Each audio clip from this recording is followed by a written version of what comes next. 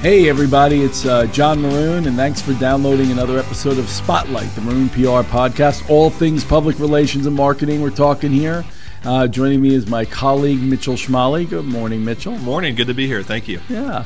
Today we're going to be speaking to Baltimore legend, Jamie Costello. He really is a legendary figure here. This year marks 30 years that he is at WMAR Channel 2 here in Baltimore. We're going to talk to him about how the industry has evolved and changed, how local television is still very important in all these communities, and he's going to provide some great insights. So thanks again for tuning into Spotlight. We're going to kick it off now. Hey, joining us now is Jamie Costello. Jamie is a legendary figure here in Baltimore. He's celebrating 30 years at WMAR Channel 2. And we just want to welcome Jamie to Spotlight. Thank him for being here. We're going to talk about some trends in TV over the last 3 decades. Jamie, thanks so much for some time. Hey, it is great. Thank you for the invite. I'm honored. Thanks. Jamie, talk a little bit. I mean, you've been at this station for 30 years, and there's the obvious way things have changed over the last 3 decades. Yeah. But, I mean, how much has, over the last 10 years, social media played a role in news breaking and coverage and the way you report things? You know, when you called and said we're going to do this, I was thinking back and trying to come up with, you know what, it's the silence of a newsroom now. When I first started, I mean, it was click, click, click, click, people yelling and screaming and yelling on the phone, and phones are ringing, and now it's all quiet. Everything's got a quiet keyboard, and everybody's on their phone, and they're looking in their Twitter, and they're on Facebook, and then they're Facebook living, and it's just gone from the loudness of yelling and screaming to a busy street corner to now all like a library. It's like a library. Wow. But the Twitter and the Facebook and the Instagram and the Snapchat has really taken. Nobody makes calls. My desk phone hasn't rung. It's like cobwebs. I don't even know. It's like a relic on my. I don't even know I don't even know if it works anymore. Nobody uses a desk phone anymore. No. And it's funny because Twitter and Facebook, they're driving everything now. And it's in the old days when you got on with breaking news, you had to be on TV. Now TV's like the last thought. We'll just get on Twitter first. Yeah. Get on Facebook. Well, talk a little bit about that, Jamie. Let it right on there. Yeah, talk a little bit about that, Jamie, because some of the, obviously in a lot of ways, social media has been an amazing thing in our world, and has led us to communicating at a different level and breaking news. Sure. But it also, I mean, isn't there a little bit of a danger in the media world, because now you're so worried about getting beat that it's used to triple check sources and all that good stuff, and that's a little by the wayside, right? There's no time for that, John. We cannot check sources anymore. Once it's on Twitter, you got to run with it. Yeah, that is the danger. And the danger is also hitting the retweet, because then you've given that tweet some. You're confirming it, right? Yeah, you're confirming it. Some legitimate person and it's crazy. It's just, but it works in a way where you get tips, but you gotta pick up the phone. You gotta call and find out if that is true. And that's the thing. Once it's on Twitter, man, is it true? That's the first thing that's got to come to your mind. And that is a scary, scary thing, because there's so much. And you know what it is.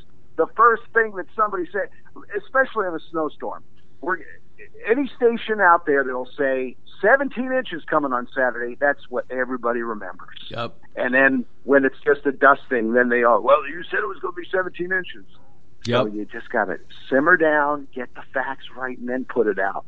I had the privilege and pleasure of working with Jamie, I guess, over 20 years ago now, the first 10 years of your 30 years. I was a producer at Channel 2 with Jamie, and Jamie was the anchor on the morning show with me. It was a lot of fun. But that was a lot of fun. But yeah, you're talking about like your news cycle now. Back in the day, Jamie, when you and I walked out of the building after our show, we were kind of done till the next day. We'd come back in and see we'd come back in and see what the news of the next morning was, and we'd be back on the news cycle for the next day. But now, I follow you on Twitter. You're always sharing news that your colleagues are breaking. You're breaking news. I mean, you talk about your news cycle now, how you were just talking about tracking stuff down. Like, it doesn't end. Like, you are kind of always on. It doesn't end. You know, it was funny. I can't. I'll be the first to admit I can't pick up a paper anymore and read an article. Yeah. If it's not a headline, I got to go on. I have ADHD. I just can't stay with it. I cannot read more than a paragraph. Isn't that? We're so headline-ish now. Yeah. Everything's a headline. Give it to me in 140 characters, or I'm lost. And now, when you used to leave the bit, you'd go home and that was it. But now you're on Twitter, you're on Facebook, you're always looking and seeing what's the next thing, what's going on. It's never ending. It's a 24/7 cycle now, and you know that. And it's always churning and churning, looking for the next story, and it's crazy. Yeah, it is. And Jamie, talk a little bit about how things have evolved at the local stations too. I mean, the resources that you guys used to have just aren't the same in terms of bodies and people. And at Channel 2, you know, you guys have reinvented yourselves a few times with new sets, new shows like In Focus. I mean, talk a little bit about how challenging that's been and how maybe in some ways has it been a benefit? Has it all been kind of just negative and hard? What's your perspective? Well, it's both ways. When I first started, I went out with a crew. A sound person holding a boom mic and somebody shooting the story. Mm-hmm. And then when I got back, there was an editor. And now it's one person. Right. Literally, I'll go out, I'll shoot my own story, I'll put a mic on a person, I'll do it myself, I'll come back and edit it myself. And that's what we've come to. It's called the MMJ world, multimedia journalist. So instead of having 3 people, the corporations are paying for one person to do the 3 jobs. So that's what we're coming down to now. So it's if like I say when I talk to schools or whatever, if you've got a phone, you're a TV station now. You can do it. Right. I mean, we in the next 10 years we may not even have television stations as we know. You know, like a brick and mortar TV station. It'll be mobile. Everything's mobile. You got a phone, you got a TV station, you can report from anywhere, you can edit in your phone now, everything. And that's how far technology is down the road. Yeah, it's interesting, Jamie, like looking at that trend, and I think Channel 2 does this as well as anyone in town. You guys are really leading there, I think, in the digital space. Like, again, you might have less resources than you did 30 years ago as far as, you know, reporters and cameramen and things like that. But on the digital side, you guys do great stuff with Facebook live chats. We've seen you do it with our clients. You're really pushing a lot of great digital content so that, you know, you're reaching viewers kind of around the clock as well. It's not always just necessarily, you know, the 5, the 6, and the 11 anymore, right? That's right, and it was hard for me. It's hard for old timers that are you know, television. That is where we're supposed to do the 5, the 6, the 11. That's where you break the stories. Mm-hmm. Well, that's all. By the time 5 o'clock comes around, now everybody knows everything. Right. So how are you going to tell? You know, we've got there are no secrets anymore. People who love the news and watch the news already know what's going on by 5. So now you got to tell a story differently. You've got to advance it. They know all the headlines. They know the big arrest has been made. They know that the fire's been put out, and it's just you can't fool the audience anymore. I remember some stations, and we did it probably too. You'd stand in front, you know, breaking news. And the fire crew, they're rolling up the hose. Wait a minute. The breaking news was about 8 hours ago. You can't fool them anymore. They know what's going on. So you just have to tell stories in a different manner, but the stories still need to be told. You've got to put great words to great video, and that's how you get an audience. Yeah. Jamie, let me ask you a question.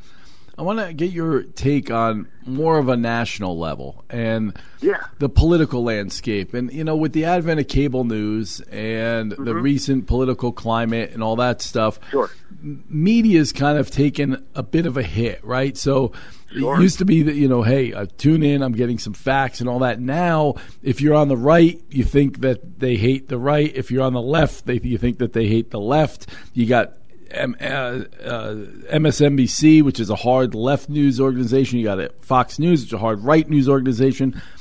What has all of this, in your view, done to the credibility of the media And I know it's not so much affecting you on the local level, but it is on the national level. What's your take on that? And how much is it just the division of the country feeding into this narrative versus the truth?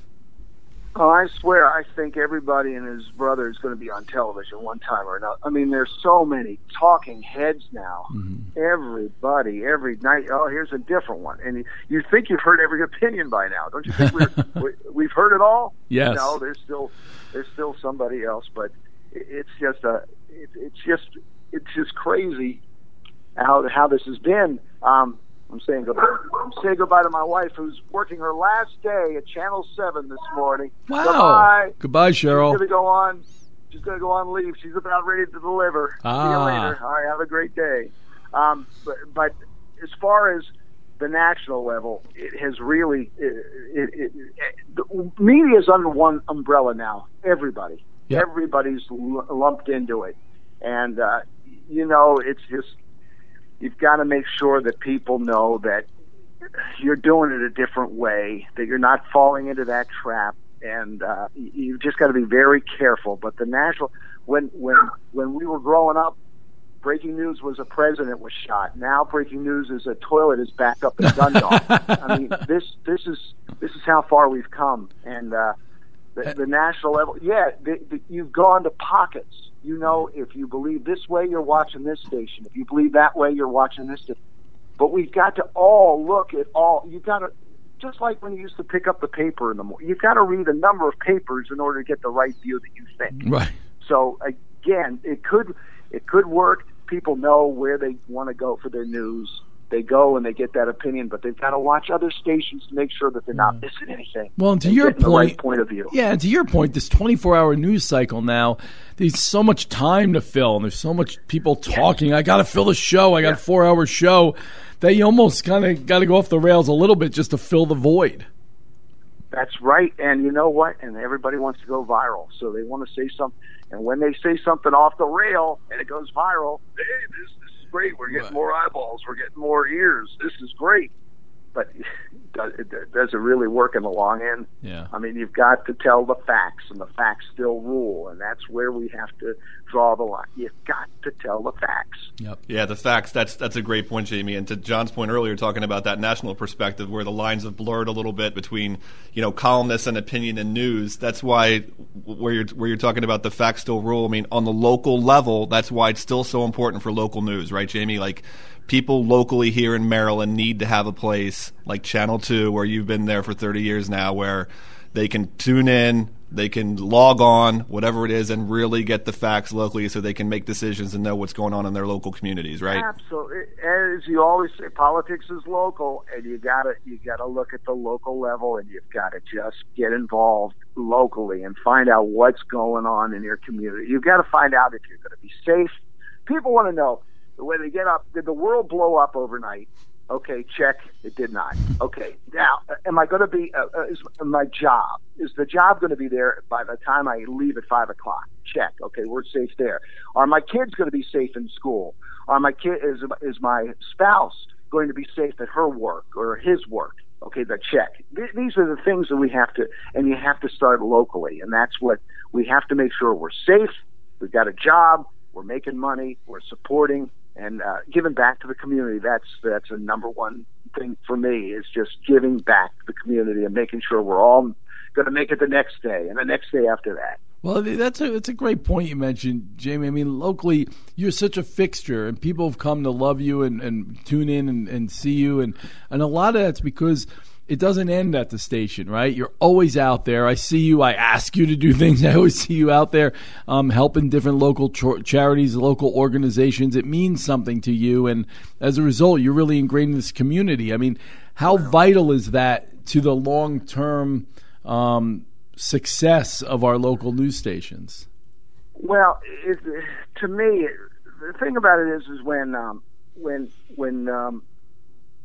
I've benefited because I grew up in Baltimore, so I know where all the bones are buried. So it's beneficial for me, and I know that the people, and I know who's important and what's important. So you have to make sure that I wear Baltimore on my sleeve. when Mackenzie Elliott, the 3-year-old, was killed and murdered 3 years ago, and we couldn't find who murdered. And then Rod Rosenstein, in his final act as attorney here in Baltimore, he finds the gang responsible and the person responsible accused of murdering her. His final act. 12 years. We've never had a U.S. attorney serving in Baltimore for this long, and his final act before moving to D.C. was finding out who killed Mackenzie Elliott. And I never forgot that little girl, and we will never forget that little girl, because that broke our hearts, and it broke the spirit of Baltimore. And we have to remember people like that, Mackenzie Elliott. And we have to remember how the church got involved. You know, Father Joe Muth, who's an incredible fixture in Baltimore, and how he brought a community together. And it's beyond race. It's beyond religion. It's all one community. And when I first got here, I vowed, even before getting to the anchor desk, is to get out, know the difference between West Baltimore and North Baltimore, know the difference between what East Baltimore is and where the Eastern Shore and Southern Maryland and Western Maryland. Know your audience, because they all have something new to offer, and they all have different problems to tell you about. And that's what the key is, to know the town that you're working in, and to know what the people are saying. And you know what? They're saying the same damn thing over and over again. Just don't forget us, remember us, and keep us in your thoughts. That's it. It's simple. Well, listen, nobody knows this town like you, and it's true. And congratulations again, 30 years. That is quite an achievement. And you've seen a lot of changes. Yeah, I always wanted to play. My dream was to play shortstop for the Orioles for 20 years. Some guy beat me out. So but you know what? Here's one thing, John, and I always remember, Mitch, I'll always remember, is when Cal's last game, Cal Ripken's last game, Camden Yards. And I remember I was in the stadium, and it was you, John, and Cal, and you were both sitting down at the backstop. Cal had his hand propped up in his back, and he was just looking out at the field. And I thought, man, all those years, and he's just looking out the field, taking it all in. And then what's he do? He gets up, and he starts hitting off a tee. There's nobody. This is his last game. And he's hitting off a tee. Yeah. And I tell kids in school, I say, here he was. He didn't have to. He could just mail it in. He could just come in, tip his cap, and say goodbye. I'll see you later.